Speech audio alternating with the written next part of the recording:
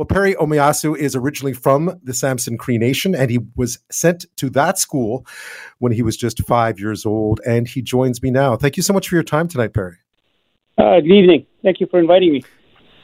So, reaction to the news that Pope Francis will, in fact, be at that school with survivors.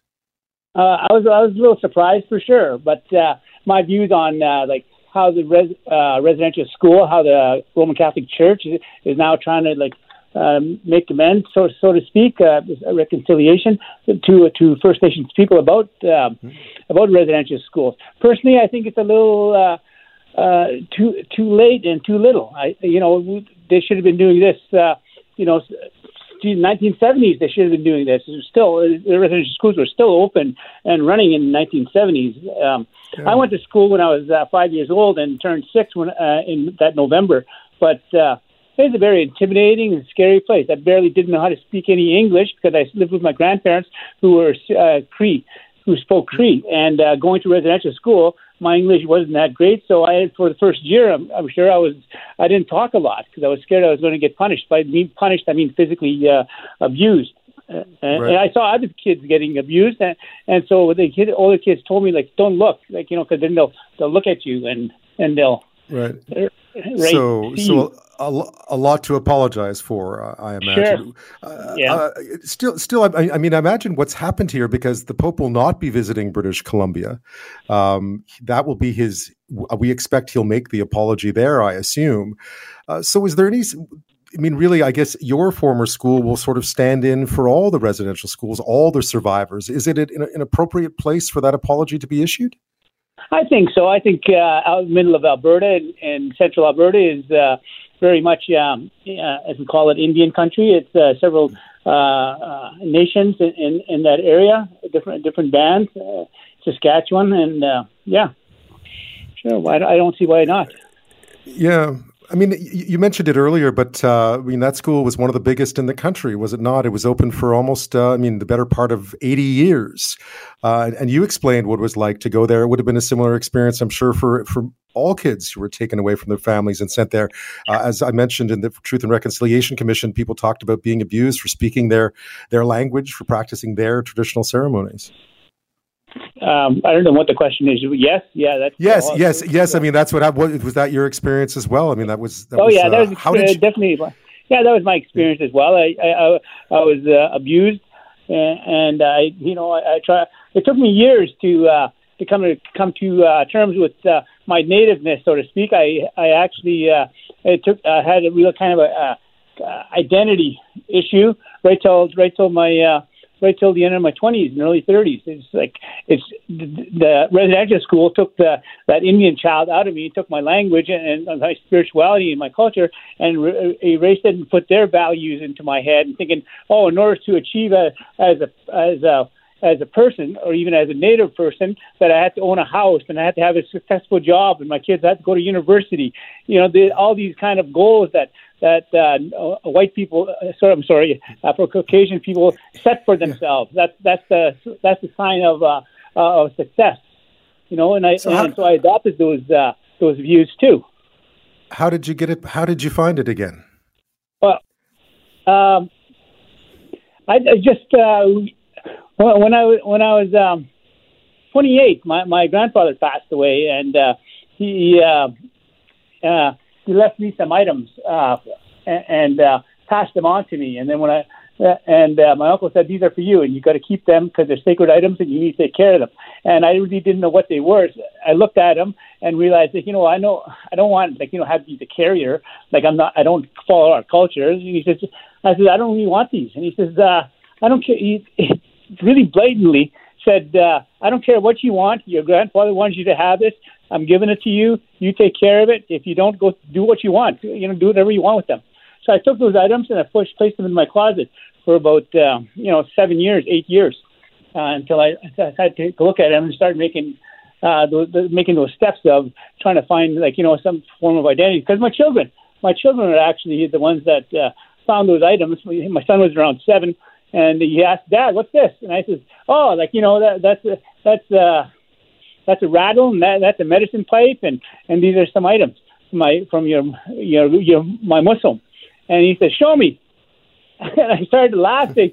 That's funny, Duvat. I said, I don't know how to use that. And he says, you're supposed to be native. You got brown skin. I said, yeah, I know. But I tell you what, I'm going to go find out for you. I will find out, and I'll come back and I'll show you. And so I went to my first ceremony that summer on June 21st. I went to that first Sundance and never looked back. So, I mean, does the apology that was given at the Vatican, the apology we're going to hear in Canada, you mentioned it earlier that it's too little, too late, but what value might it bring? Oh, I don't know. Like a lot of our Native people kind of really have a strong belief in spirituality, right? In organized religion. I think it's important that, if that's what they want to believe in, that I support that idea. Like, that people should believe in something. And I think it's important for especially for a lot of our older generation people, that organized religion is important in their lives. Not so much important in my life, and I certainly don't teach that to my children, or that's the kind of I don't follow that kind of. I follow kind of Native spirituality, But if you believe in organized religion, sure, that's great for you. What it means to me, like, it's not going to mean a whole lot to me. Like, I was surprised that he was coming, and it's news to me that he was coming. And again, like, somebody says, oh, like, the Pope just apologized. And I'm going to think, well, yeah, okay, well, he did that, I guess. But it's certainly not going to erase any of the trauma that I faced as a child. It's not going to take away any of that pain away. So let's put things in. If we're going to do that, if they're going to put, make an apology, then, make amends. Like, put something there for our people to heal, not just residential school survivors, but also their children and their grandchildren, because that line follows them. That line follows them. It's important that that we start a place of healing. So if the Pope is going to apologize, well, let him take that step forward and do monetary kind of values around our health and our wellness. Our guest this half hour is Perry Omeasoo. He is originally from the Samson Cree Nation in Maskawatchis, Alberta, and was sent to Ermineskin Indian Residential School as a young child. It turns out that is the school that Pope Francis will be visiting on his trip to Canada. We found that out today. The Vatican released its itinerary, and he will be visiting that school on July the 25th to meet with survivors. He's also expected, of course, to make an apology on behalf of the Roman Catholic Church for its role in the residential schools on that visit. Perry, I was reading an interview that you did last year where you talked about not ignoring what happened, that Canadians need to know it's always going to be there. If anything, is the Pope's visit at least going to add to that people will continue to pay attention to what happened at residential schools?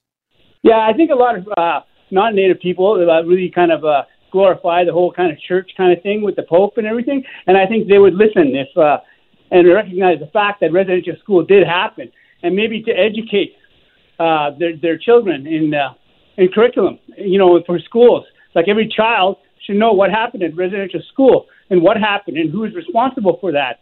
Like, that, there's so many people in the past year that my friends that they didn't know that there was a residential school or atrocities that happened at these schools, and that there, that it was there, just there. They didn't know about it.